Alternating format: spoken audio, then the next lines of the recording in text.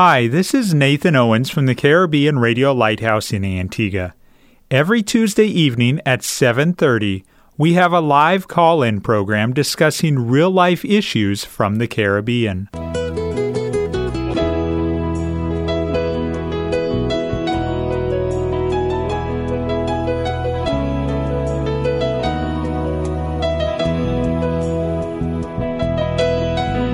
Sanctify them through thy truth. Thy word is truth. You're listening to That's Truth, a live call-in program with Dr. David Murphy, designed to answer your questions biblically in this confusing culture. Dr. Murphy has over 30 years of counseling and ministry experience here in the Caribbean and is ready to answer your questions according to truth. Good evening and welcome to another episode of That's Truth. We are honored that you've taken time out of your busy Tuesday evening schedule in order to join us here on That's Truth. Sitting across the desk from me, as usual, is Pastor Murphy. Good evening, Pastor. Good evening, Brother Nathan, and I'm so glad that we could come into the homes of those who are listening this evening. When I mention that we are thankful that you join us tonight, I don't just mean that figuratively. We look forward to you interacting with us. Maybe you have a topic that you would like to suggest that we cover in a future episode of That's Truth. We are looking for your suggestions, and we would be honored for you to make a suggestion of a topic. Thank you again for joining us on That's Truth. It's a weekly live call-in program. And before we get to our topic to discuss tonight, Pastor, I have several questions. One, which is a carry-on from the very last minute of last week's program, and it relates to Isaiah chapter 66, verses 22 and 23. I'll read the question, I'll read the passage, and then the question again.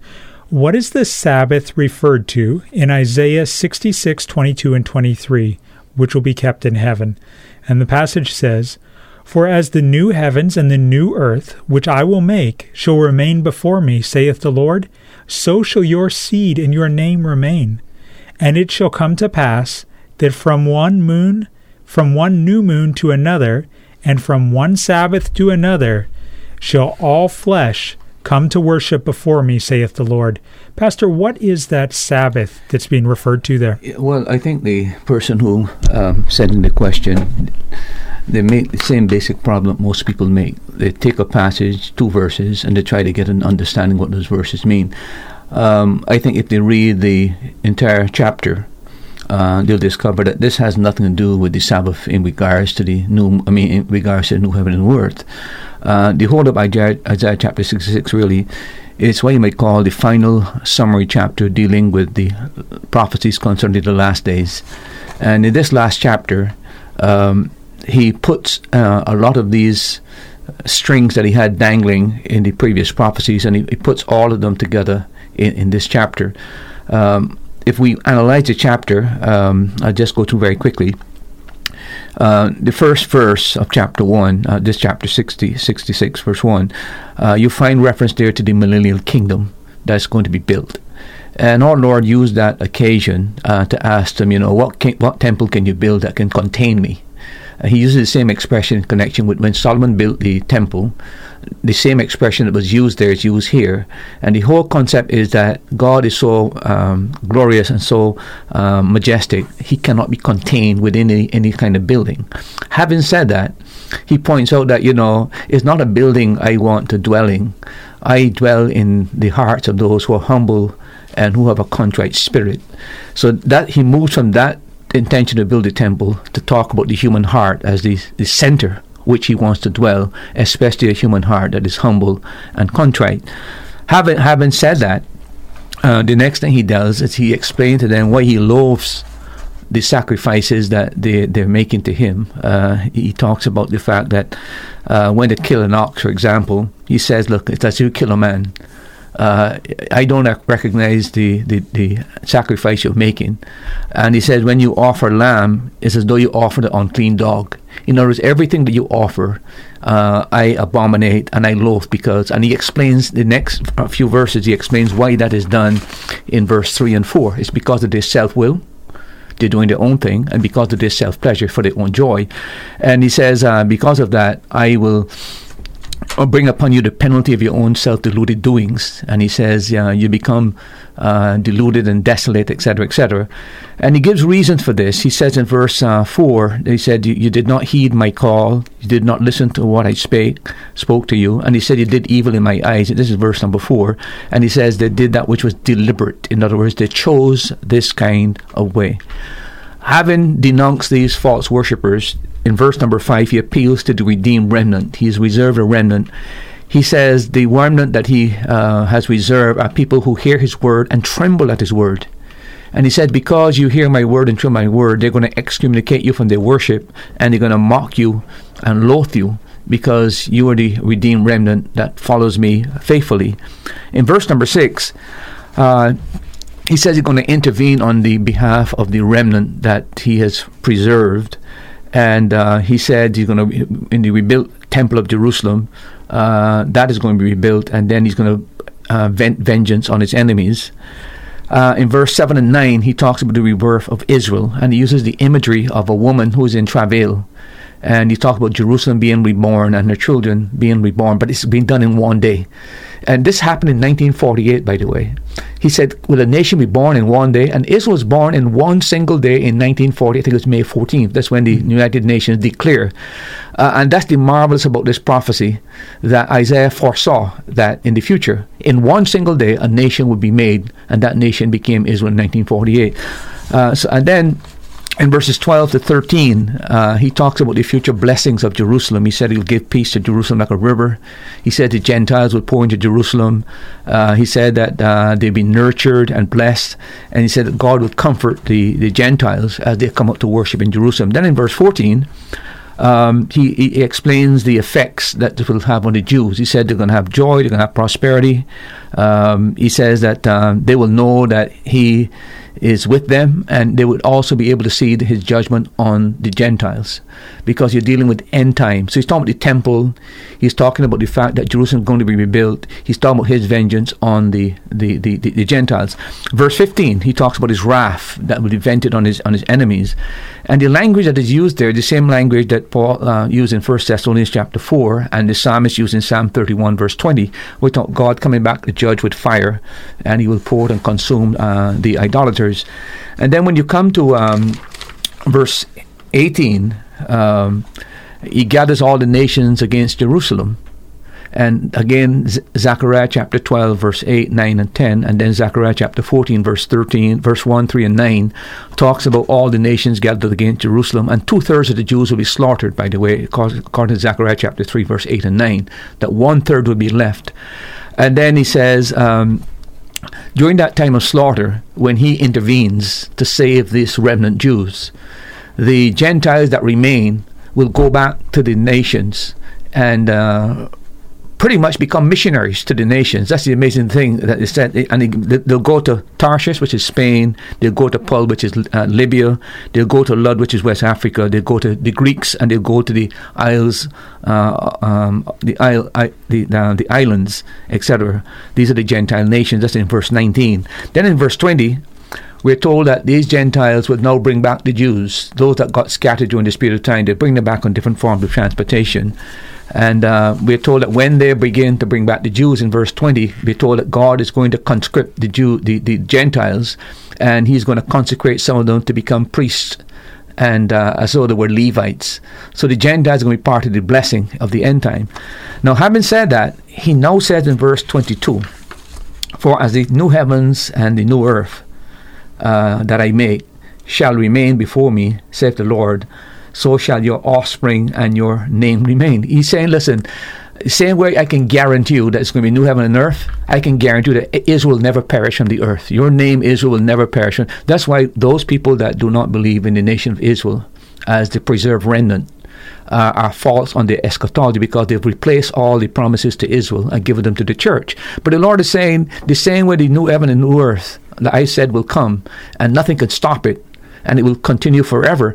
He's saying Israel will never perish. No matter what happens, Israel will never, she will survive. And then he says in verse number 23, For from the new moon to the new moon, and from the Sabbath to the Sabbath, all flesh should come and worship before me. So what are you saying here? That during the millennial kingdom, when I reestablish Israel, all the Gentile nations, from morning to night, from Sabbath to Sabbath, we would say from Sunday to Sunday, but because it's a Jewish situation, it's Sabbath to Sabbath. So it has nothing to do with the new heaven and the new earth. It has to do with the millennial kingdom will be established, and all the Gentile nations will pour into Israel and worship in Jerusalem. By the way, this can be seen very clearly from, if you look at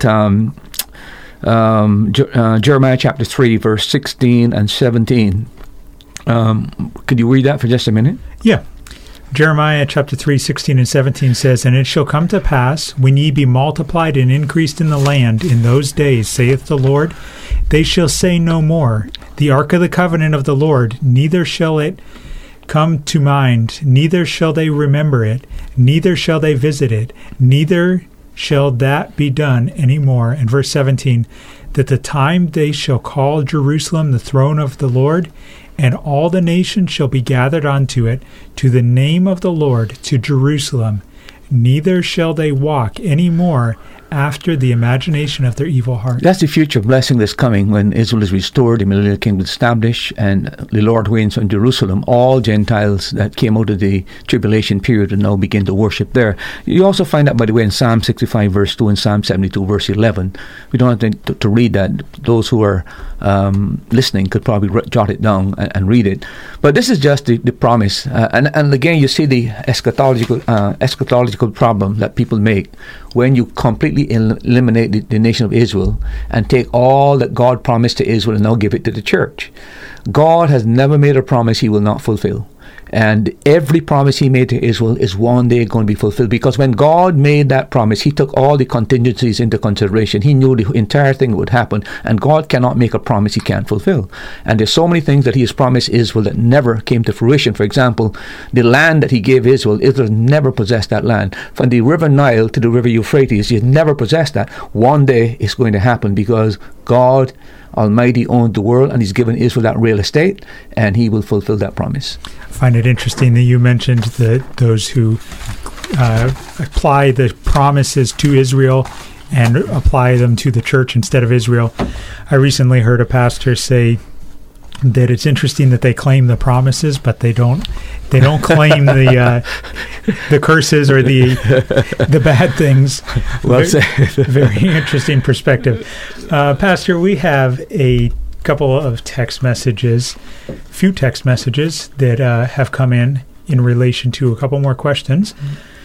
The first question is, can you please explain what is meant by emotional pain?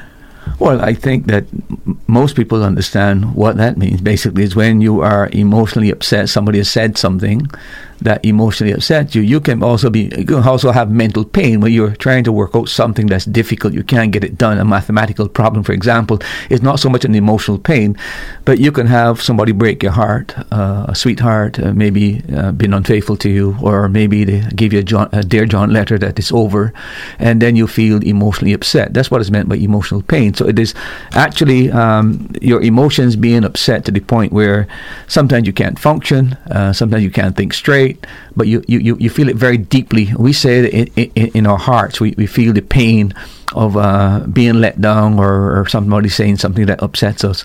But that's what it really has to do. It has to do with deep emotional discomfort that comes as a result of some event or some circumstance that happens to you. Thank you to the individual who sent in that question from St. Kitts Nevis. Pastor, another question. What is meant by seated in heavenly places? Can you give an example? Yeah, well, it's not so much an example as that you've got to understand positional truth. There's something called practical truth in Christianity, positional truth.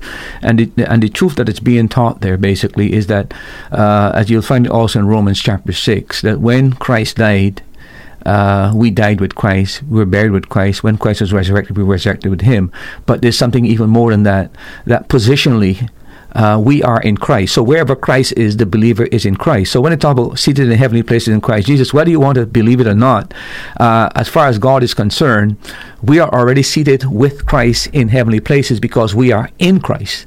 That's called positional truth. One day that will become real practical truth when our Lord returns and take us to be with Him. But that expression gives you the assurance that if you are saved, you're born again, and you have died with Him, you died and you're raised with Him, that just as you died with Him and were raised with Him, you're seated in heavenly places with Him. But that will still come to fruition in the future. So it's a biblical truth that is a positional truth. It's nothing that we currently experience down here. But as far as God is concerned, He sees us in Christ, and wherever Christ is, we are, and therefore we are seated with Christ positionally before God. You said the phrase, if we're saved. Pastor, does that mean if I regularly attend church, or what do you mean by if I'm saved? Well, there are people who are confused on this matter. Joining a church, belonging to a church, does not equate to being a Christian or being saved. You can join as many churches as you want. As a matter of fact, if you want to be very sure and you believe it, join every church in Antigua. You will still not enter the kingdom of God because you must be born again. Our Lord made that very, very clear. And being born again means that a person comes under the conviction of the Holy Spirit about his sin. The Spirit brings him to the point where He wants bring him to repentance. He repents of sin, and then the Spirit points him to Jesus Christ as the Savior, and he puts his faith and trust in Jesus Christ. If you read John chapter 3, you'll see that John chapter 3, in dealing with Nicodemus is totally confused when he was told he needed to be born again. He asked the question, "Can a man re-enter his mother's womb, be born again?" And our Lord said, "That which is born of the flesh is flesh, but that which is born of the Spirit is spirit." And then he's still confused. What do you mean by born of the Spirit? And our Lord used an illustration. He said, "Look, let me use an illustration. The wind comes and blows, and you can't say where the wind is coming from, where it's going. But the thing that you need to know is that when the wind comes by, even though you can't see it, you can see the effects of the wind. And that's the same point he's making. You can't dictate to the Spirit when he operates and when he doesn't operate. But when the Spirit begins to work to bring conviction in a person's life, that person responds to the gospel and put their faith and trust in it. And then in the same chapter, he goes on to say, as Moses lifted the serpent in the wilderness, even so must the Son of Man be lifted up. And he's pointing out in that same chapter, that's what he's talking about. Being born of the Spirit of God, you're brought to the point where you understand that when Christ is lifted on the cross and He pays the redemptive price for human sin, the same way the Jews in the Old Testament looked upon the serpent hanging on the pole. And by the way, that was a cross. It was a center pole and the serpent a cross. So it's all pointing to the cross. When the same way they looked and believed because of what God said, they said that when Christ died and He is lifted up on the cross for our sins, and you believe that truth, that God has brought redemption and paid the price for human sin, He says by that act of faith in the finished work of Christ, you also will be redeemed and you will be saved. But that's what it is. It has to do with repenting of your sins and putting your faith and trust in Jesus Christ. Pastor, Psalm chapter 2 and verse 8 says, "Ask of me, and I shall give thee the heathen of thine inheritance, and the uttermost parts of the earth for thy possession." A listener from St. Kitts that wants to know, can you please explain why the phrase, "the heathen for thine inheritance"? Well, this is the promise that the Father is making to the Son in Psalm chapter 2. You'll notice that the nations are arrayed against the Father, against God, and against His Son, basically. But this is the same kind of promise that is made in the New Testament, that at one day every single knee shall bow, things in heaven, things in earth, etc., etc. In other words, one day Christ will repossess planet Earth, and He will be Lord of the universe. And the Father pledges to Him that not only the Jew will be part of His inheritance of what he possesses, but even the very heathen, the Gentiles, will one day come into the kingdom of God. That, of course, is fulfilled in reference to the church. And remember, if you read the book of Acts and read the book of Ephesians, you'll find that there was a time when we were not part of the Jewish covenant. We were not part of the family of God. We Gentiles were outside the pole of the covenants. But by an act of divine grace and by an act of Christ's death on the cross and the new covenant, we have now been grafted into God's plan. So, but we're ahead of that in Psalm chapter 2. The Son is promised that the heathen one day he will inherit. In other words, they will also come to faith and trust, like the Jews have come to faith and trust. So it will not just be a Jewish community, it will be made up of both Jew and Gentile, because Christ will one day rule on planet Earth, and he will be Lord of the entire universe, whether you be Jew or whether you be Gentile. You're listening to That's Truth, a live call-in program broadcasting from the studios of the Caribbean Radio Lighthouse on every Tuesday evening. Time across the Eastern Caribbean is 7:51. Pastor, Philippians chapter 2 and verse 7 reads, "But made himself of no reputation, and took upon him the form of a servant, and was made in the likeness of men." Can you please explain the phrase, "He made himself of no reputation"? Well, if you have a Strong's Concordance, or if you have one of these Bibles that give you a reference, and you check up the word there, "He made himself with no reputation," you see that the word means he emptied himself. And basically, this has been a great theological debate as to what that means. Some people claim that he emptied himself of his deity, so when he was on earth, he was not God, he was man. That's not what it's teaching. If you read his high priestly prayer in John chapter 17, he says to the Father, "Glorify me with the glory that I had with you before the world began." And that's what it means. He emptied himself of his glory, and he took the form of a human being as a servant. So all the glory that belonged to him, and that would have been the natural right, being the Son of God, he emptied himself of that glory, and he came down to planet Earth as a servant. So that's what it means. It doesn't mean that he surrendered his deity. He wasn't God when he came to planet Earth, but it means that he did not display his glory. We do see a glimpse of that glory on the Mount of Transfiguration, when this glory shone through his entire body and his clothing, and it was brighter than the sun. That's what we're talking about. So Paul is just saying in that passage that even though Christ had equality with God, did not consider equality with God something they held on to, but he emptied himself of his glory, became a servant. And he's arguing, by the way, this is the same mindset that we should have.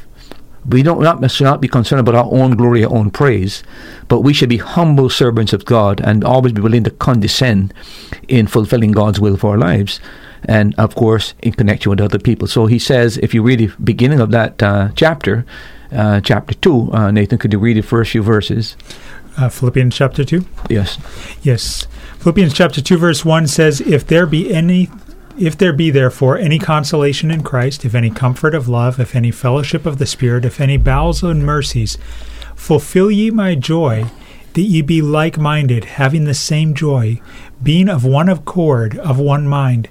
Let nothing be done through strife or vainglory, but in lowliness of mind let each esteem others better than themselves. Look not every man on his own things, but every man also on the things of others. Let this mind be in you, which was also in Christ Jesus. Good, stop there. Yeah. That's the illustration that he's using. He's calling for unity. He's calling for lowly-mindedness. He's talking about self-effacement. He's putting others before self. And that's what his point is. The greatest example, the classic example of this is Christ himself. He was had equality with God, did not hold on to that equality with God, but made himself of no, and became a servant. So he's appealing for us to have the same type of, but when we become servant, we don't surrender our manhood, we don't surrender our humanness. We're still human beings, but we condescend, and that's the point he's making. Christ did not surrender his deity. He took on the form of a man, and of course his deity was veiled in its humanity. But throughout the New Testament, you'll find that he never demonstrated his divine power on his own behalf, but you'll find he demonstrate on the behalf of others. See, and that's where you could see both the divine and the human in himself. But he lived as a human being, as a man, and set the pattern of how we as Christians are supposed to live, dependent upon God. But when it came to helping others who needed supernatural help, he exercised his divinity in healing and helping, but never for himself, because he came as an example for us as a servant. Thank you to those who are sending in questions tonight. Pastor, we have a WhatsApp question from Antigua. And once we're done with these questions, we plan on covering the topic of demons and demonology. And I mentioned that to whet your appetite so that you stay tuned. But also it ties into this next question. Good night, Pastor. When a person goes through deliverance, they feel weak and fall down and vomit. Is that biblical? Well, if you read the whole matter of deliverance and demonology, there are different responses. For example, there are times when people foam at their mouth. There are things when there's something like a green substance come out of out of themselves. So there's no one particular canned approach to it and can say that this is the way it will happen. This is just different things that happen at the time. So I can't definitively say that that this doesn't happen, but I do know that people who've gone through this do end up being extremely weak and tired and weary, and vomiting sometimes is involved. My own experience, which is very, very limited, I must say, I have seen the entire stomach turn up and down, and I mean you can see as though something is in there coming up from the belly right up into the chest, and you can see sometimes as though the person just want to spit it out, so I have seen that myself. So, but I do know that vomiting occurs at times, but the extent of it and what comes out, it depends on the situation. I'm trying to think of a biblical example in the New Testament where demons were cast out, because they ask, is it biblical? Well, if the demons were cast out and the person, well, you do have the case where the guy that was trying to commit suicide running into the fire. Yeah. You do have that when he was, and then you also got the example of the guy, Gadarenes, that was so strong that he was a terror, could break chains, but his complete personality became very docile. So there is a significant change in his normal state under demonic activity and when he is completely transformed. But the Bible doesn't give you every case. The Bible just sets forth principles, because every case is different. There are times when a demon can be cast out immediately. There are times when it takes prayer and intercession and fasting. I mean, our Lord made that very, very clear. So the idea that people give sometimes, and by the way, this is one of the big problems that people have. They come to a church, or they come to a pastor, and they say, listen, I got a problem, and the pastor tries to help, the church tries to help, but they just want something to be done instantaneous.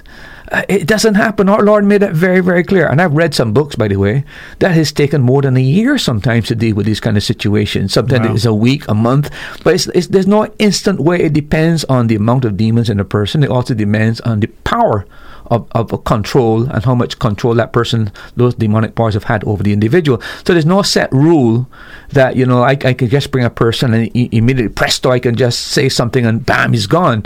Our Lord made it very, very clear. Not even the disciples could cast out certain demons. And he said, listen, this does not come out except through prayer and fasting, because there are different demonic spirits that have different powers, and depending on how much control they've had. And also, by the way, it has a lot to do with ancestry.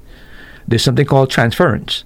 We'll probably get to that later. But the fact is that a person who is, you've got a family line where you've got 2 or 3 generations where everybody in the family, 3 and 4 generations, has been involved in the occult or black magic or necromancy or dealing with witchcraft or dealing with shamanism or something.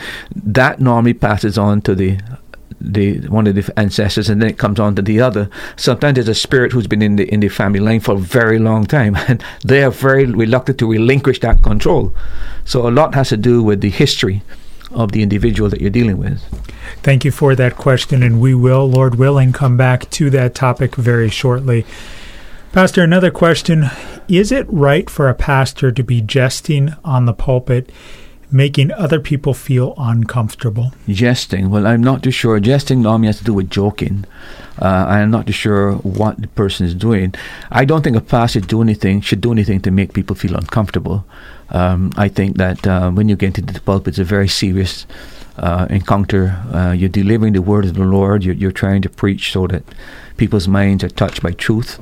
And therefore, it's not a place for you to be jesting and make a lot of jokes. I myself don't like jokes that doesn't fall into the sermon. I mean, there's some preachers before they get up, they tell you 2 and 3 jokes and got you in a guffaw kind of a thing, and everybody laughing and bawling. And I don't like that. I don't mind it when a person is preaching, and then there's an illustration or a joke that comes into the preaching. But to start off with that, I'm not for that kind of a thing.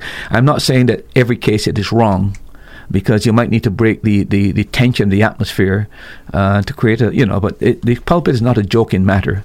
It's a very serious, sober occasion, so you should not try to jest. And if a pastor is creating discomfort by jesting, I think that the deacons or the individual should be able to request a meeting with him or talk to him after. Pastor, can I talk to you for just a few minutes, please? If I can't talk to you, I talk to you sometime during the week. And said, I don't want to offend you, but I find that this is offensive. It's making people feel uncomfortable. And I suggest to him that to think about it prayerfully, whatever it is. And then if he doubts your feeling and you have somebody else who feels the same way, say, listen, it's not just myself, there are others as well. I think a pastor would be wise to listen to those kind of situations, because he has to work with people. And the worst thing you can do is to make people feel uncomfortable by what you're doing. So I think a wise man would listen to that. Pastor, we have a caller from Bendels, Antigua. Thank you for calling, and go ahead with your question, please. Good night, Judy Panel. Good night, sir. How are you, Pastor? Hi, by the way, you have a beautiful wife. Thank you for those pictures. I don't know where you found her. She's very special. She looks very special. Have never met her, but yeah, she's a very beautiful lady. And I saw the wedding, etc., etc. So congratulations, man. Treat her as a queen. Treat her as a queen, okay? Yeah. Okay. Yeah. Let me tell you, Pastor. I want you to explain something for me. Like 2 Samuel chapter 11. Pertaining to David and Bathsheba. I would like to know if it happened that a coincidence that David had to be in war, and he neglected to go in war, and he was at his home, and at the same time Bathsheba was on her roof watching the skin. And I want to know if it's a coincidence or they had met before and made the plan or whatever. Well, all of that is total speculation. Some people, to make the sermon more exhilarating, would go into speculation that David has seen her before and he came back from fighting just to go up there and take a peep at her, etc. But that is pure human speculation. The Bible doesn't indicate that. Well, the Bible does indicate that David should not have been at home. It says that when kings go forth to war. So David apparently there's a period of time when David should be at war, but rather than be at war, David decides to take a break. And the enemy uses that occasion to create this coincidence where he walks in the evening, and you're walking the top of your balcony and you see this woman bathing naked. I mean, most the proper thing to do would be to go into your room and close the door, but curiosity normally creates a desire. I don't have to go into the imagination starts to run. But David's mistake was that it's not. He couldn't help himself seeing that, but he could help himself watching it. But he refused to take that break and go back and close the door.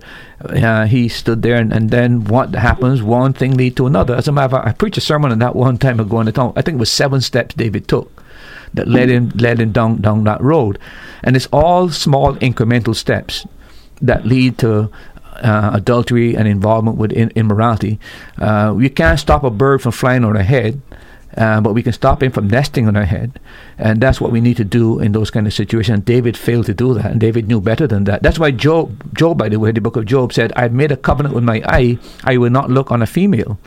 Right? Mm-hmm. David didn't do that, and David paid the price. Like all of us would pay the price if we don't close our eyes to things that we inadvertently see, and because of our curiosity and our prurient evil desires could lead us down that track. So the secret there is that keep your eye and make a covenant with your eye, and don't look at things you shouldn't look at. Because the way the Bible tells you abstain from all even appearance. Even the appearance, correct, exactly right. You see, the other thing, if I might add here that to you, is that sin is never simple. It's always complicated.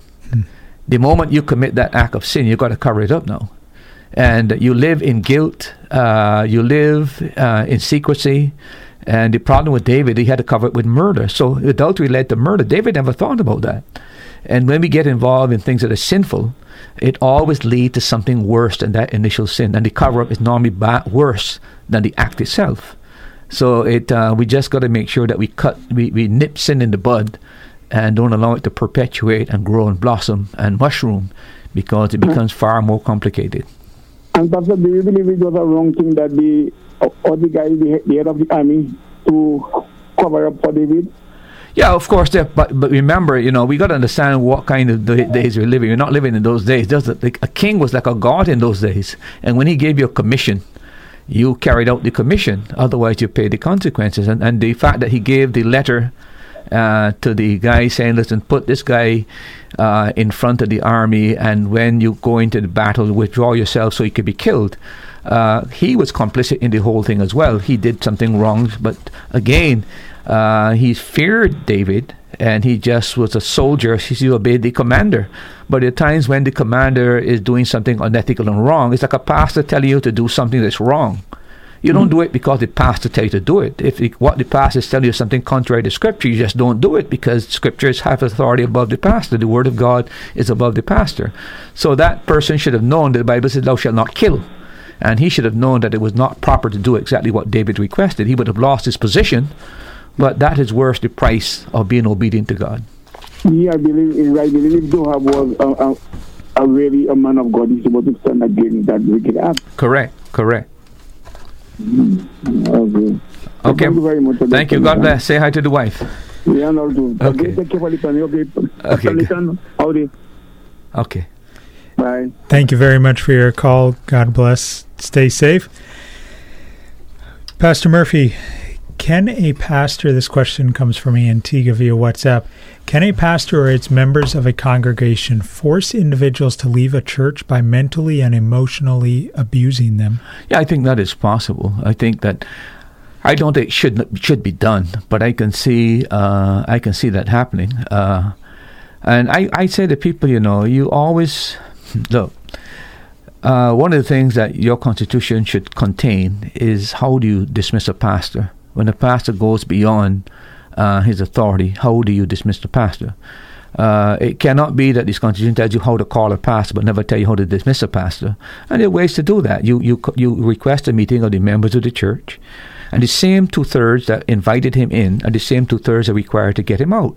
So if he is totally to the point where he is a cultic leader or a dictator or whatever it is, and he doesn't, I don't know what the situation is, but clearly there's complete breakdown as far as his authority is concerned, his moral authority, whatever it is, and you want to deal with that matter, you request to the members, and if they've got sufficient members who are dissatisfied with the way he's dealing with things, then they can make a vote to find another pastor. But it's possible. It's possible to use that kind of mental thing that would cause people to want to leave. I think that is possible. You're listening to That's Truth, live call-in program in the Caribbean Radio Lighthouse. We are broadcasting from the island of Antigua, 1160 AM, 92.3 FM, and online at www.radiolighthouse.org.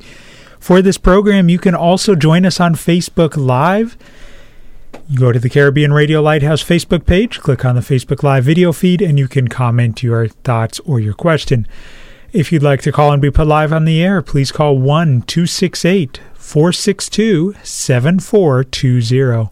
WhatsApp or text your question to 1-268-782-1454.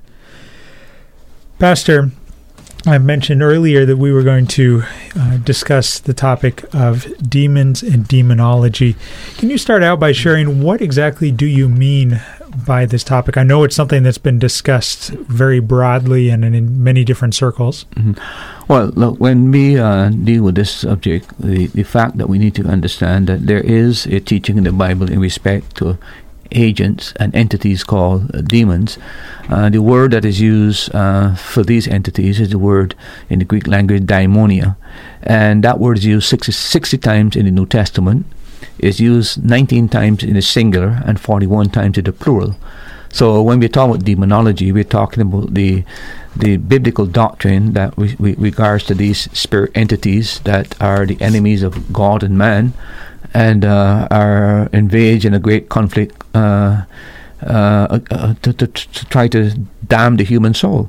I would say this as well, and when we talk about demons, we're talking fallen angels.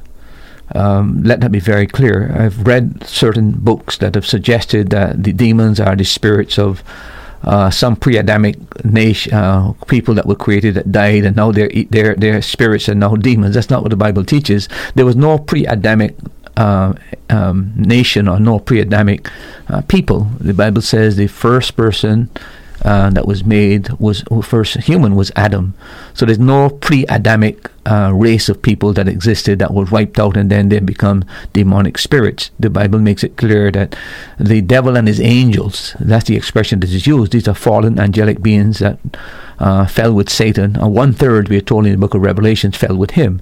So let's be very, very clear in our minds what we're talking about. We're talking about evil demonic spirits that were formerly fallen angels that fell when Satan fell, and as a result they became evil and are now engaged in a great spiritual battle with God's good angels, and it's all about the soul of man and the damning human soul, and God is intent on rescuing human soul.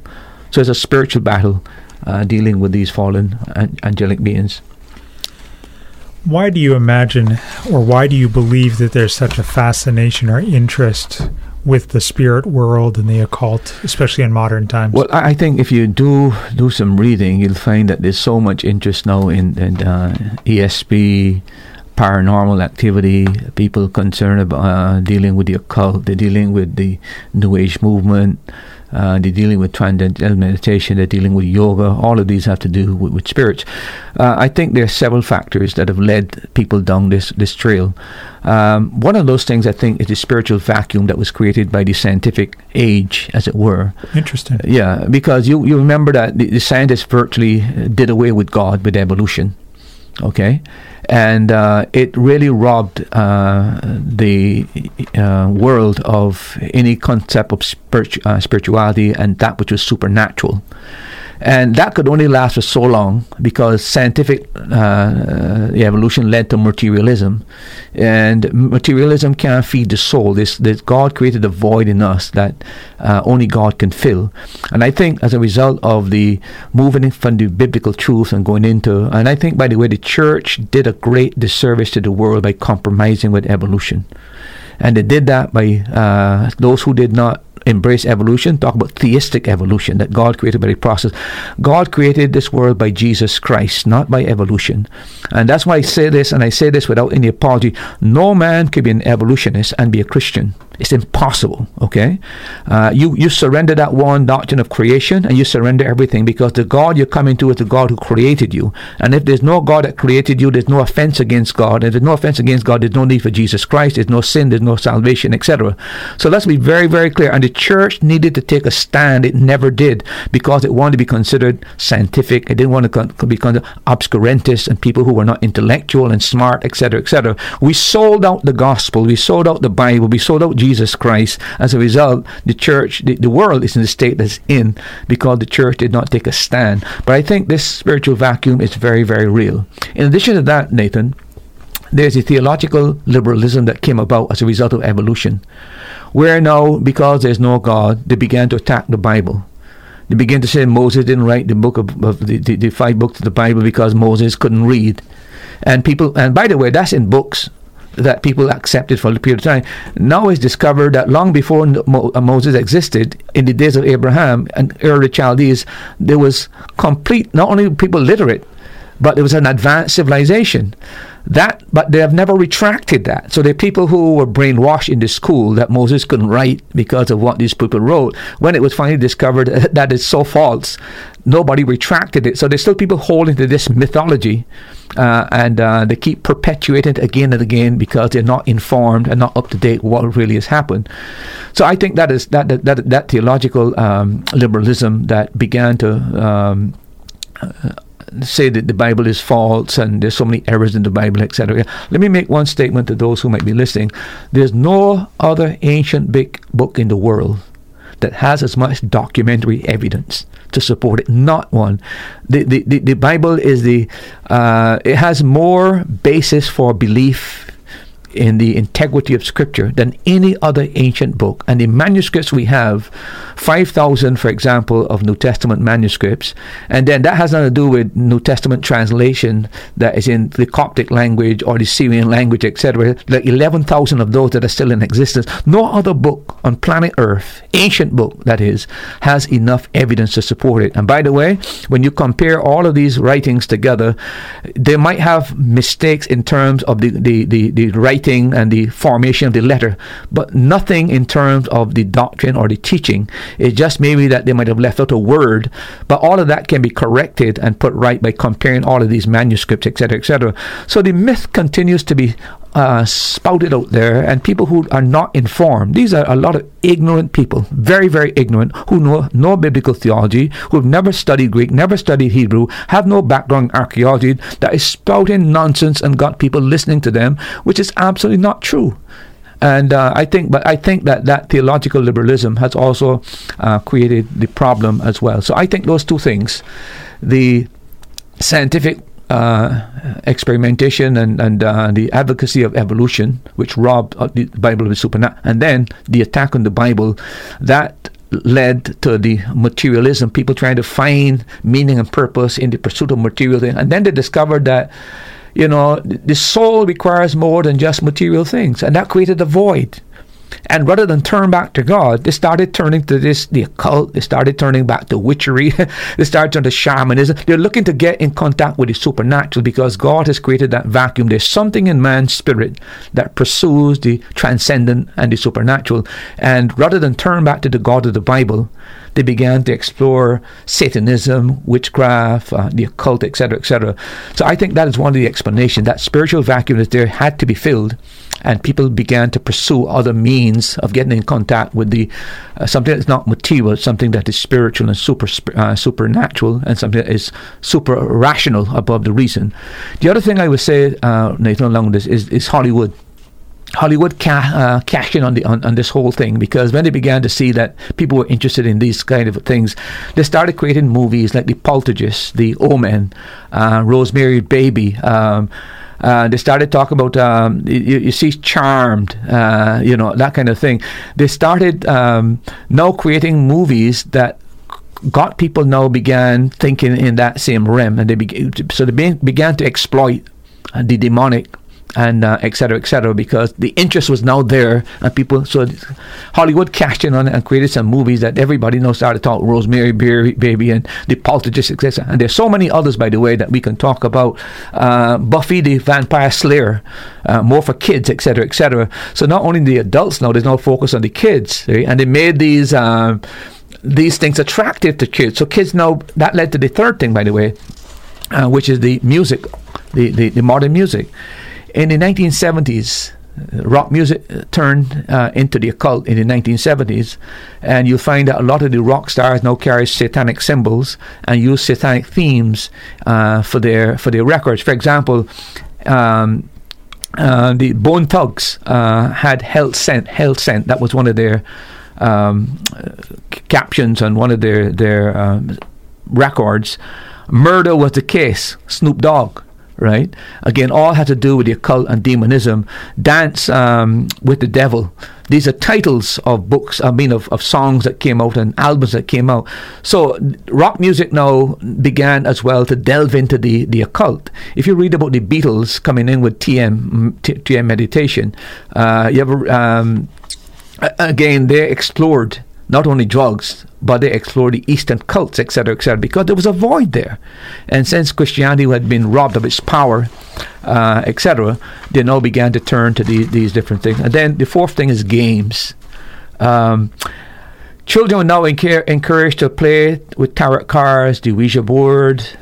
You've heard of the Dungeon and the Dragons games that children began to. So the children now began indirectly to interact with the occult. As a matter of fact, Dungeon and Dragon and Dungeons. As a result of that, 50 teenagers had committed suicide. I think last year in Antigua, it happened in our school too. There was something on the internet that was dealing with the occult, and children in our school, or our private school there, they were doing the things that the thing said, and things were moving. Things were moving. Kids came to me and told me, I said, listen, don't you ever do that. But they were, because on the internet, they just think it's fun. But they don't understand that you're dealing with the spirit world. But it actually happened in our school as well. And I said, listen, what did you see? I said, Pastor, things were moving. I said, well, tell me what happened. I said, listen, we can cut this thing out right now. I don't want to hear anybody engage in this act. But again, they did it innocently, because they just thought it was fun. And that is where games as well have led kids to get involved When I was in some years ago in Barbados, I know that a child took this to school, the Ouija board, and was talking to it, and things started to move, and then one of the children became possessed by a spirit. Mm-hmm. Right? These are things, but kids are innocent. They just think this is fun, this is games, etc. Don't even realize the danger of it. So I think games have to do with it. And then the other thing, of course, has to do with the Wicca movement, where it was now a revival in witchcraft, and it was now something that was attractive to especially to young girls. Dozens of novels were written to encourage children, especially girls, to experiment with this new witchcraft, etc., etc. As a matter of fact, the chaplaincy in the army recognized Wicca as a legitimate religion and allow Wicca priests to actually minister to people who are in the army. That's what we reach. Now imagine you are now bringing people who are witches into the army to counsel people who are into Wicca. That's what's going on in the 60s and 70s, which has continued to grow. And then the other thing is the New Age movement.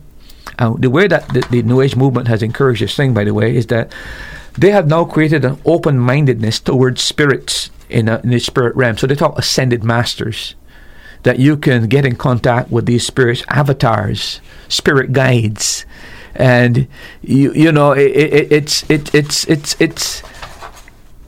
Now this used to be called like familiar spirits in the Bible, that people mediums, people act as mediums, but now this is seen as something that you can get in contact with these masters who over the years have got all this wisdom, and now somebody can put you in contact with these spirit beings. There are people, by the way, today that write books by these ascended masters, right? But that New Age movement, that is a higher conscious level that you need to get in contact with, and they're conscious beings that are far superior to you, but you need to tap into them. That before would have been labeled as witchcraft and something to be condemned. Now it is labeled as something that is going to lead the world into a greater conscious level, where the world is going to get better and get more peace, because these ones got the answers and you must tap into them.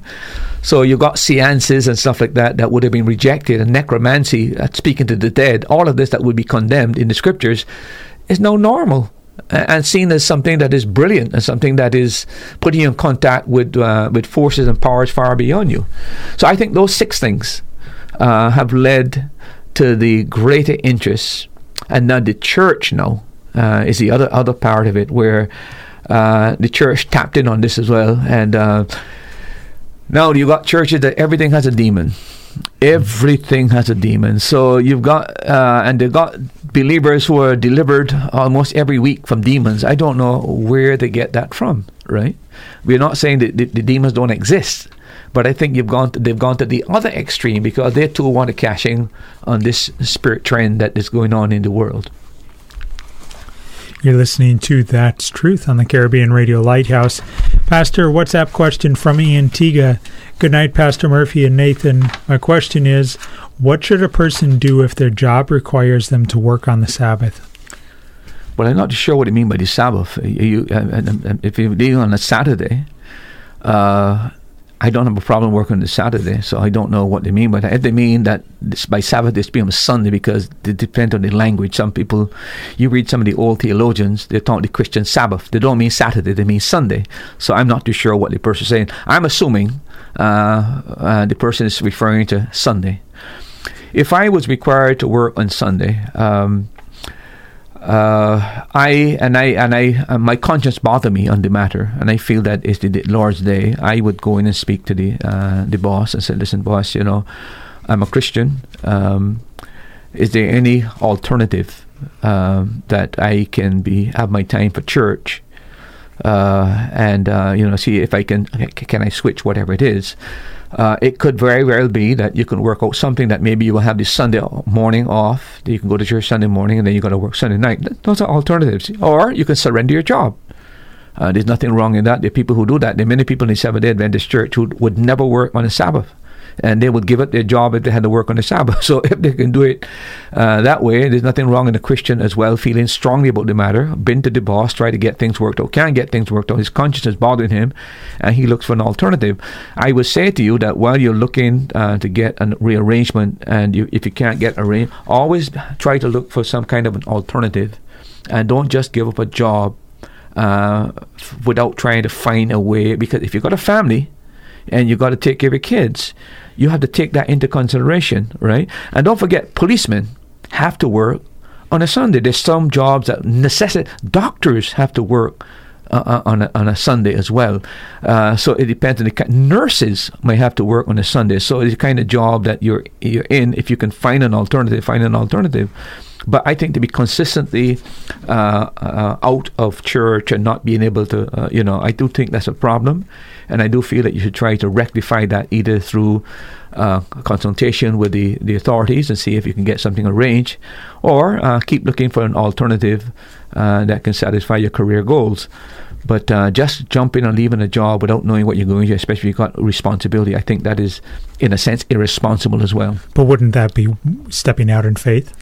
It's stepping out in faith, but you've got to use your common sense as well. Let's God gave you something between your two ears called a brain, and that brain is supposed to be used, et cetera, et cetera. But if you are totally convinced and you want to step out in faith, it's up to you. But as far as I'm concerned, I think it'd be more judicious that while you're trying to rearrange your schedule, that you look for an alternative if you sense that the boss is not going to in any way ameliorate the situation by coming up with some kind of a plan or whatever it is. I feel that if you are, I mean, I may be wrong about this, but I do feel that if I was a boss and I had a worker, and it's very obvious to me that he has a real, genuine, authentic faith, and he's real, and he's a good worker, and he works hard, I think if he came to me and explained to me his situation, he's such a good worker, I want to keep him, I think I would work something out with him, because not all bosses are against God. Let's be very, very clear about that. And I think that they're bosses who are reasonable and will try to cooperate with you and work with you in that matter. A WhatsApp question from Anguilla. Good evening, gentlemen. Scripture clearly states that there are times when God refuses to listen to our prayers. My question then is it a mistake when we wait until we are dying on our deathbed to cry out to Him at the last minute to save us from damnation? Look, very few deathbed repentances are genuine and real. You can't live your life with the devil and blow the smoke in God's face. You've used that expression before. And I don't think that most people who die on their bed are really sincere in terms of turning to God. Okay, I don't feel that is they're sincere and real, genuine, authentic. They're just trying to escape hell, but there's no real, genuine trust in God. They hope by saying a little prayer that suddenly they'll just get into heaven. So I think it is very unwise for any man to wait until his last moment and then say, "Lord, save me." He has no faith whatsoever. I think that is really playing Russian roulette with their lives, and I would not advocate anybody waiting to their last dying moment then to just turn to the Lord and ask the Lord to save them. So I don't give much credence to those last moment deathbed repentances. I think a lot of them are just bogus. They're not real. They're not authentic, and I don't think they're genuine. So the Bible says, seek the Lord while he may be found. The Bible says, now is the day of salvation. Not tomorrow, not next week. Now is the day of salvation. So I don't think that you should just wait until that last moment to do that. And then the other thing, by the way, if you wait till the last moment, sometimes you don't have your mind together. Yeah. Alzheimer's can get you, something else can get you, but basically you may not have your mind all together. And then, is there not a doubt that you are really playing with God, that you knew this thing a long time before, so your conscience doesn't even allow you to make a real solid decision? All of those are factors that you need to take into consideration. But I don't advise anybody to wait until they're dead in bed and then to say a little prayer and presto, they're in heaven. I don't think that's wise at all. Yeah. What do you do if you die in your sleep? We could be talking right now, and before I leave this place, I'm gone. You could be gone as well. So it's a very serious matter. Yeah. Time across the Eastern Caribbean on this Tuesday evening is 8:29. We have 30 minutes left in the program. Still plenty of time for you to send in your question, and also plenty of time for you to encourage others to tune into That's Truth. encourage them to send in their questions or just to listen and to learn more about the biblical worldview and what the Bible says and how the Bible has the answers for every question that we face in life.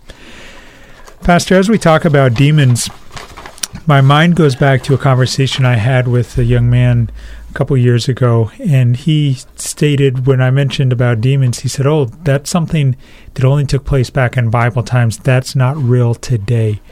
What's your answer to that? Well, I think there's a lot of misunderstanding when we talk about demons, etc., etc. Just mention some things that I think people have wrong conceptions of what we're talking about. There are those, of course, who don't believe that demons exist. Okay, that may be the young man. Why he expressed that kind of sentiment. Maybe these people were so stupid back in those days, they believe in something called demons, but we are so enlightened now, we don't believe in demons.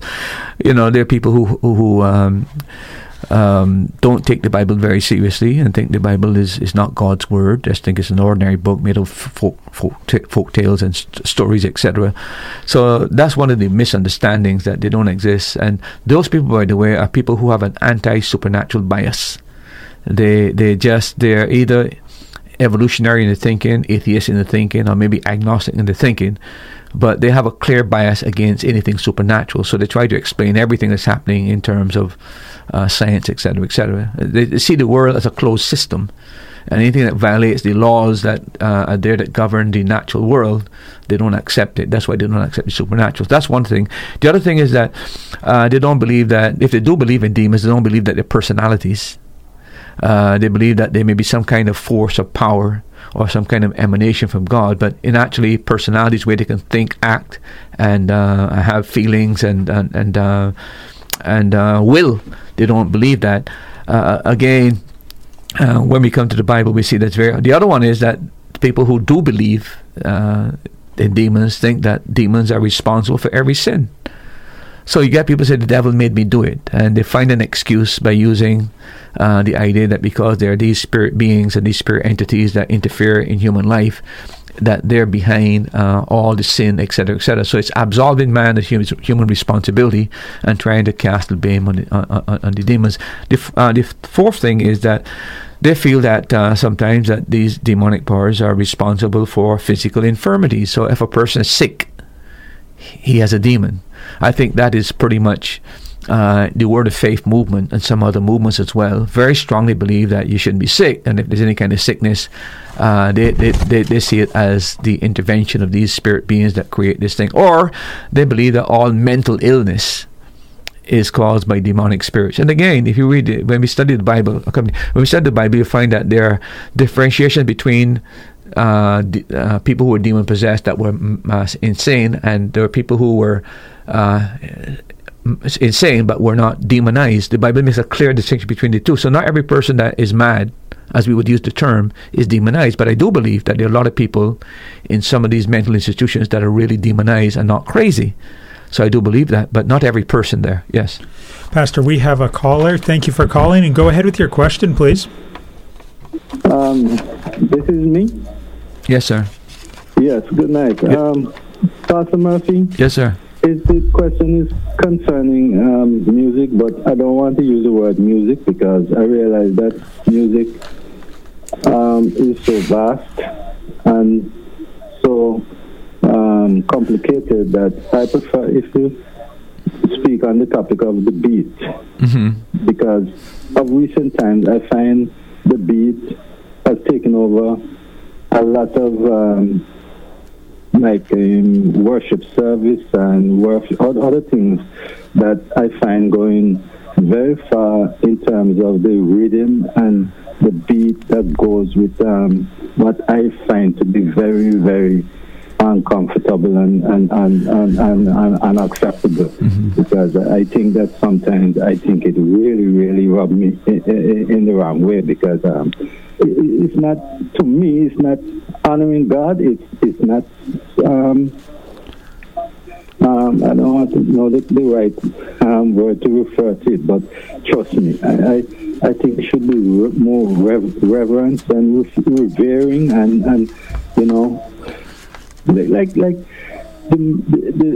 music or the beat is kind of slow down and tone down to really denote the kind of presence that you want to feel in preparing for service or in something like that. I think that I don't know if you can emphasize on this. No, I'm complete sympathy with what you're saying. I think that what has happened in the church really is that we move towards entertainment, and when music appeals more to your feet and your body than to your mind and your spirit, there's an imbalance there for sure. And I think that is what... honestly, I can't take it. Yeah, well, I feel the same way too. And then it's a lot of noise. I've been into churches sometimes because when I am on vacation, I normally try to visit churches to see what's going on, to see what's the spiritual atmosphere of different churches. I've been to churches and I can't concentrate. I just cannot concentrate. I go in there and I the prelude where they play music for maybe 30 or 40 minutes. You're trying to pray, you're trying to think, and I can't do it because it doesn't appeal to my mind. There's nothing. It's just like, so I'm very sympathetic with what you're saying. I can't take the beat. I'm telling you that there is really not what I would love to be considered as sacred, revering type of what I call it, songs, sacred songs. And spiritual music. That's the way I see it. I'm very sorry, but I don't really subscribe to that kind of. It really irritates me sometimes. Yeah. The other thing, sorry about that. I agree with that. The other thing, sir, is that the lyrics are so poor. There's no quality there. There's no real biblical doctrines in these things. It is more like. Maybe it's basically taking worldly music and putting sacred lyrics to it, and the two of them don't mesh. And you can pick it up; they just don't mesh. That's the trend, and it's something I don't know how to reverse that. It will take the pastors and the people in those churches to understand what is happening. But it's like. What I'm saying to you that the whole trend today is entertainment. The church has become an entertainment institution. It's not become a preaching center where you are preaching the word and examining the word and you're singing music that glorifies God. It's not about God. It's about making me feel good, making me move, making my feet move, my body move. And the more movement I have, etc., the better I feel. So it's a feeling thing, right? They don't come to church to glorify God. They come to church to feel good. That's not the purpose of church. The church is to come. The one day we have in the week that God is Sunday. It's about God. It's not about us. It's just to praise Him and exalt Him. I'd like to say that the devil loves speed, right? Yeah. And, the faster the music, the beat is like the more it's touching and it's entertaining. I'm sorry, but I can't take it. Look, I have a neighbor where I'm living. Quite frankly, he plays some music that it's everybody in the village can hear it. Basically, I didn't even know it was Christian music. Honest, I did not know it was Christian music until I purposely tried to listen to the words, and it is so shallow. When I began to listen to the words, it is so shallow. All I realized is about the beat and the rhythm. That's all it's about. Nothing about the beat and nothing about the words. We're concerned about, But it didn't. I'm just telling you that we're in a crazy world. But the thing about it is that those who are what I call the remnant. And I'm not saying remnant Baptist either. I'm saying the remnant. They say remnant. We've got to maintain certain standards, and we got to make sure that we don't fall into the same trap that others have fallen into. And we got to try our utmost best to preserve the best of what is there, and always try to understand that the purpose of church is to glorify God. It's not for me to come to church to sweat and to feel good and to leave without anything whatsoever of any substance to go through the week. It's about preaching the word. It's about praising God, exalting Him, and glorifying Him. And music that doesn't do that does a great disservice to the church and to the people in the church. Your deliberation. Thank you very much. God bless you. Thanks for calling. Thank you very much for the call. We appreciate it. And keep your radio dial tuned to the Caribbean Radio Lighthouse. We do our best to provide you great Christian music. encourage others to tune in to CRL also. Pastor, a WhatsApp question from Antigua. Do you have to be baptized to be a Christian? That's a question that many people have. No, you don't have to be baptized to be a Christian, but if you're a Christian, you will want to be baptized, right? Because baptism is a public entrance into the church, basically. You'll find in the New Testament where people are saved, they're baptized. And the conversion takes place first, and then following that, you give a public testimony through your baptism. That's why we try to have baptism where you can, well, some churches got a baptistry in the church. I think there's nothing wrong with that. People can invite their friends, etc., the workers, etc., to see that, because many people are not going to come down to the sea. Only those who are down there, basically, that particular day are going to see it. But it would be a good thing if you had a baptistry where you can invite all your unsaved friends, all your unsaved relatives, your workers, etc., etc. I think that can be a wonderful testimony. But I do feel that once a person is converted, I think it is right and proper and biblical that he would want to be baptized. But the baptism doesn't save you. It is just the visible testimony to the world, basically, that you are actually following Jesus and following Christ. You can make a decision without any people knowing that, but when you're going to be baptized, people know that public, and I think it's a good public testimony to people that you've decided to put your faith and trust in Christ. You want to follow Him, and you do that by the process of baptism. Then, of course, normally the church, you're accepted to the church on your testimony after you're generally baptized. But if you're saved, you would want to be baptized, no doubt about that. I had one friend many years ago. We came up in the same church. I can still remember his name. It was Andy. I can't remember his last name. But it always bothered me that every time there was to be baptism, he would never get baptized. You know what he is today? He is leading the Church of Christian Science in Barbados. We knew each other, etc. But it always, when I learned that, then I began to understand what was really happening. This is not a really converted person. But if you're truly saved and truly born again, you want to follow the Lord in obedience to baptism. Pastor, as we talk about demons, demonology, and there's so much confusion out there, especially on topics of the supernatural or the unseen world, specifically about this topic, what are some of the common misunderstandings that you believe are out there about demons? Yeah, I think I just shared 5 with you, Nathan. I mentioned that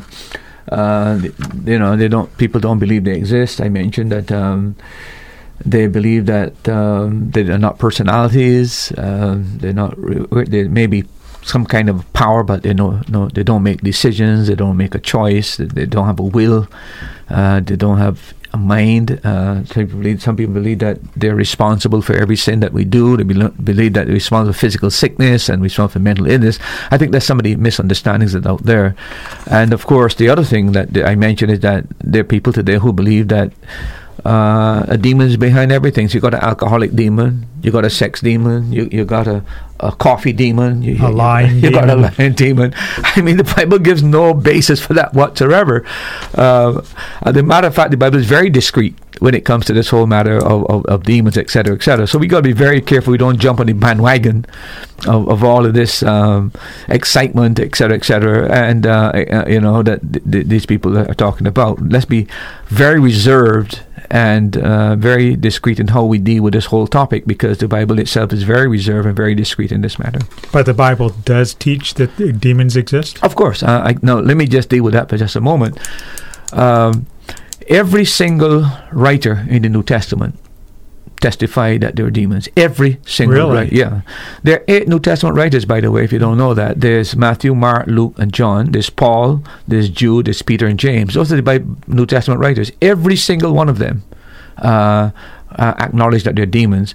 Matthew, for example, I give a very passage here, Matthew 4:24, Matthew 8:16, Matthew 8:28, Matthew 8:31, Matthew 8:33, Matthew 9:32, Matthew 32 and 34, Matthew 11:18, Matthew 12:22, 24, 15, 22, and 17, 18. All of those verses, you'll find that Matthew makes reference to demons. Mark makes reference to demons in Mark 1:32 and 34, Mark 3:15, Mark 15:22, Mark 3:15 and 22. Mark 6:13, Mark 7:26 and 30, Mark 9:38, and Mark 16:9. What I'll do, Nathan, let's just take one from each, okay? Yeah. Let's take Matthew 8:16. Matthew 8:16 says, "When the even was come, they brought unto him many that were possessed with devils, and he cast out the spirits with his word, and healed all that were sick." It can't be plainer than that. Now, the word there, devils, by the way, the word demons, that's one of the mistranslations within the King James Version, because there's only one devil but many demons, and it's talking about demons. But notice that Matthew asserts there. He just states that. Look at Mark 6:13. Mark 6:13 says, "And they cast out many devils, and anointed with oil many that were sick, and healed them." Again, very explicit, very careful. As I mentioned, there are about 9 different references in Mark to the matter. Let's take Luke, for example. Luke wrote 2 books. He wrote the book of Gospel of Luke, and he wrote the book of Acts. In both Luke, the Gospel of Luke, and in Acts, he makes reference to demons. Let's take one from Luke. Look at Luke 8:22. 8:2 and 8:27, 8:35. Same chapter, 8:2. 8:2 says, "And certain women which had been healed of evil spirits and infirmities, and Mary called Magdalene, out of whom went 7 devils." Read verse 27, same chapter. Verse 27 reads as follows, "And when he went forth to land, there met him out of the city a certain man, which had devils long time, and wear no clothes, neither abode in any house." Okay, now read verse 35. Verse 35 says, "Then they went out to see what was done, and came to Jesus, and found the man, out of whom the devils were departed, sitting at the feet of Jesus." Read verse 36. That's 36. Right? Verse 36 says, "They also which saw it told them by what means he that was possessed of the devils was healed." And then verse 38. "Now the man out of whom the devils were departed besought him that he might be with him, but Jesus sent him away." Very clearly, not only Matthew, Mark, now Luke is indicating very clearly. In that one chapter, several times you got reference to this demonic powers, etc. And then look at Acts, because Luke also wrote the book of Acts. Look at Acts 8:7. "For unclean spirits, crying with loud voice, came out of many that were possessed with them, and many taken with palsies, and were lame, were healed." Again, very, very clear, very, very explicit about the fact that there was people who were there were exorcists who cast out demons. Now, so you got Matthew, Mark, Luke. Let's look at John for just an illustration. John wrote 5 books, right? Mm-hmm. He wrote the Gospel of John. He wrote the 1st, 2nd, and 3rd epistle, and he wrote the book of Revelation. And you'll find that in 3 of his books, he made reference to demons. Let's look at John 8:48 and 49.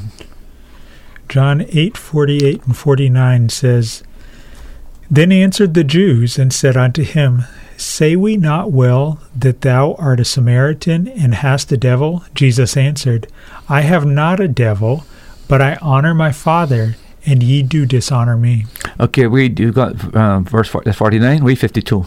52 says, "Then said the Jews unto him, Now we know that thou hast a devil. Abraham is dead, and the prophets, and thou sayest, If a man keep my saying, he shall never taste of death." Right. Again, they got a confrontation there, and they're accusing him of being demon-possessed, etc., and they're saying you got a demon. So here is the teaching again that there is such a thing as demonic power. Now, you could also look at John chapter 10, verse 20 and 21, if you want to, but let's move to the epistle. 1 John chapter 4, verse 1 to 3. Because not only the gospel, now in the epistles, and you'll find there in 1 John chapter 4, verse 1 to 3.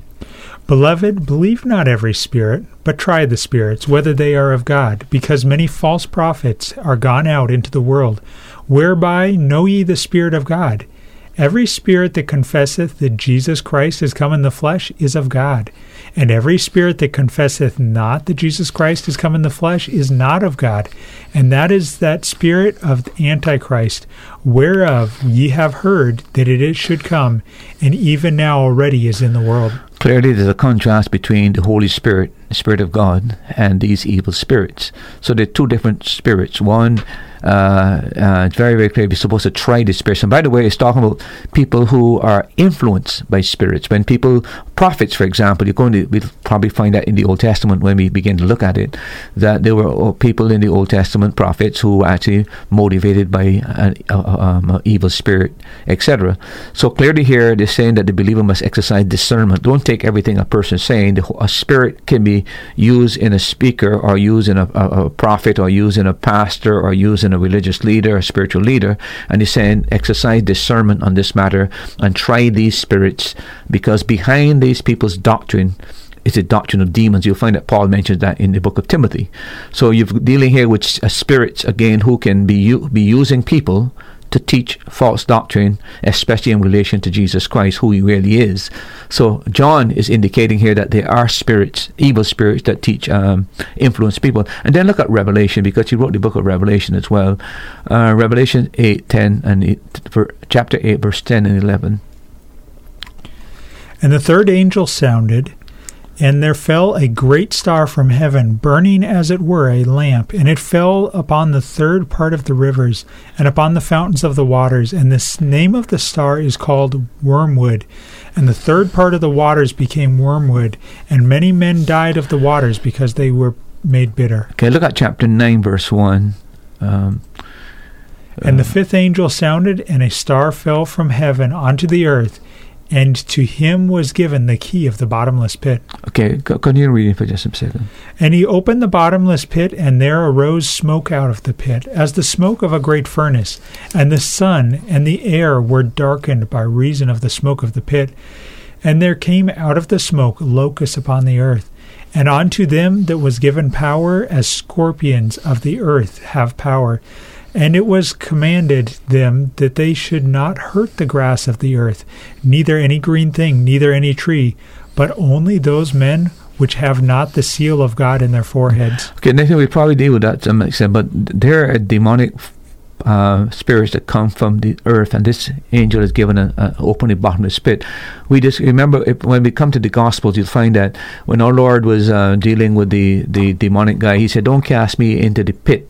Same word that is used there. That's where the demons are confined. Later on in the book of Revelation, you study it, that there are demons confined that are going to be released in the end times. But again, if you look at maybe look at one other one. Look at chapter 16, verse 13 to 14, Revelation. All right. And I saw 3 unclean spirits, like frogs, come out of the mouth of the dragon, and out of the mouth of the beast, and out of the mouth of the false prophet. For they are the spirits of devils working miracles, which go forth unto the kings of the earth and of the whole world, to gather them to the battle the great day of the Almighty. Again, you've got these 3 major spirits that are going to be used, but notice the appearance, like frogs, etc., etc. It's interesting. I don't want to go through this, but it's interesting. My own experience with dealing with a situation, that was one of the things in the house, the frogs, right? And I don't have any doubt in my mind that these, you ever notice that the demons try to possess the body, and they try to a human body? Yeah. And if you read some of the documents on demonism, they seem to appear in different forms, and one of those forms they appear is frogs. Okay.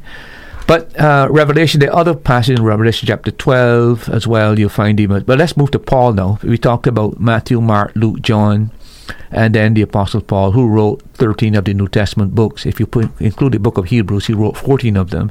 And Paul making reference to demons. Look at Corinthians 10, verse 20 and 21. Ye cannot drink the cup of the Lord and the cup of devils. Ye cannot be partakers of the Lord's table and the table of devils. In each case there, the word is demons.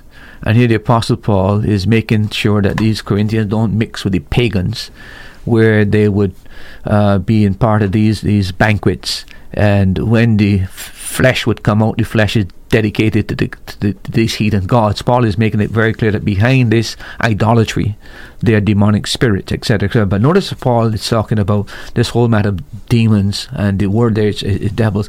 And then, of course, Ephesians 6, verse 12, Paul talks about these evil forces as well. Ephesians 6, verse 12. Ephesians 6:12 says, "For we wrestle not against flesh and blood, but against principalities, against powers, against the rulers of darkness of this world, against spiritual wickedness in high places." Good.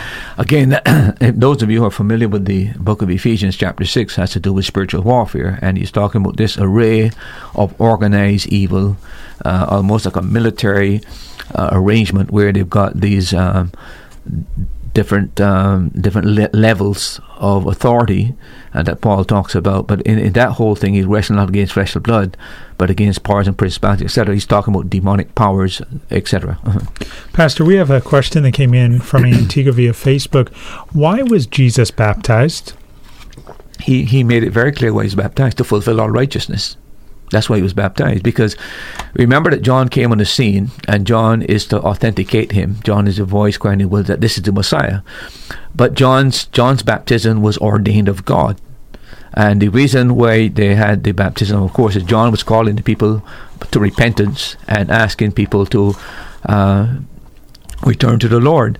Christ was endorsing John's ministry by being baptized. He had no sin to confess, but he was endorsing, because that was part of God's righteous program, that John the Baptist would be the forerunner. He would prepare the way for the Messiah, and his baptism was of God and approved of God, which was an act of repentance. You remember when Christ came to John, John said, "Wait a minute, you want to be baptized with me? I need to be baptized with you." And then Jesus said, "Suffer it to be thus so until now, to fulfill all righteousness." So he was authenticating John's ministry, that it was a righteous ministry approved by God, and it was divine. And so what John was doing was sanctioned by God, and he proceeded in that matter. And John saw the anomaly of this, that here is the Messiah, the perfect one, coming to be baptized of me. I'm preaching the baptism of repentance. He has nothing to repent of. But then, to fulfill the ministry and endorse John's ministry, he was baptized. That's exactly why he was baptized. And a WhatsApp question from Antigua on the topic we're discussing. Hi, good night. One question: how do you know if you have a demon, and can evil spirits appear in animals? Well, of course, evil spirits can appear in animals. We'll probably mention that sometime in the program. Look, generally speaking, if a person is demon-possessed, they don't know they're demon-possessed. Anybody who is demon-possessed, you can pretty well mark it down that they're not possessed, okay? When people are possessed by demons, they don't recognize it, they will deny it, etc., because they don't even know what is happening. They can go through an experience where when you tell them what really happened, they ain't got a clue what has happened. So it's not something you could actually say that. But there are marks of it we'll deal with about. If we go to the book of Mark, our Lord met the guy at the Gadarenes, and we can show you that there are certain marks that the people display. For example, a person who is demonized normally will speak a voice that is not that person will normally speak. So when you hear that voice, you know that's not the individual. So normally the person speaks. There are people who speak another language when they're demon possessed. That's why the danger of this tongues movement is something you need to be very cautious about. The interest that Muslims speak in tongues, Hindus speak in tongues, pagans speak in tongues, shamans speak in tongues. So when you say that tongues is a sign that you're possessed of the Holy Spirit, another spirit. So you've got to be very, very careful you don't buy into this idea that the proof that you have the anointing by the Holy Spirit, they speak in tongues, because Christians are not the only person speaking in tongues. There is a deceptive spirit that is always counterfeiting something that God has put in place, okay? And the other thing is unusual strength.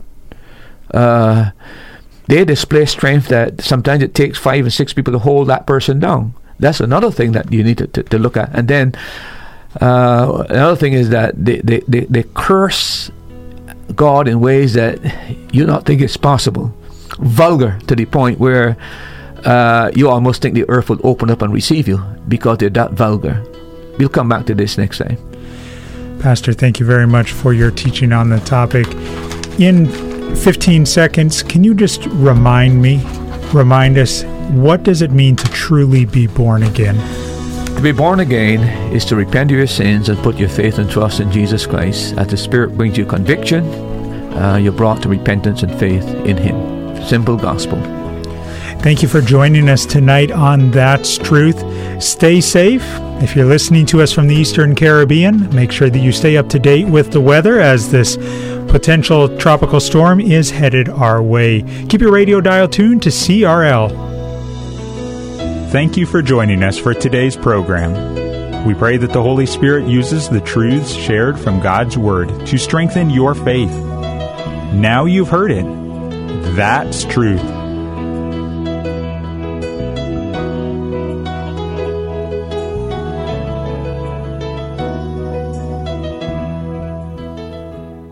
Thanks for listening. Remember, you can hear more answers to life's questions on That's Truth, Tuesday at 7:30 p.m. on the Caribbean Radio Lighthouse. If you're in Antigua, you can listen at 92.3 megahertz FM.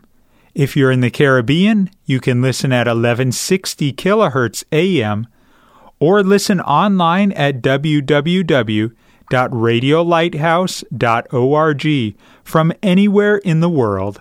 Or you can subscribe to this podcast. Looking forward to having you join us next time.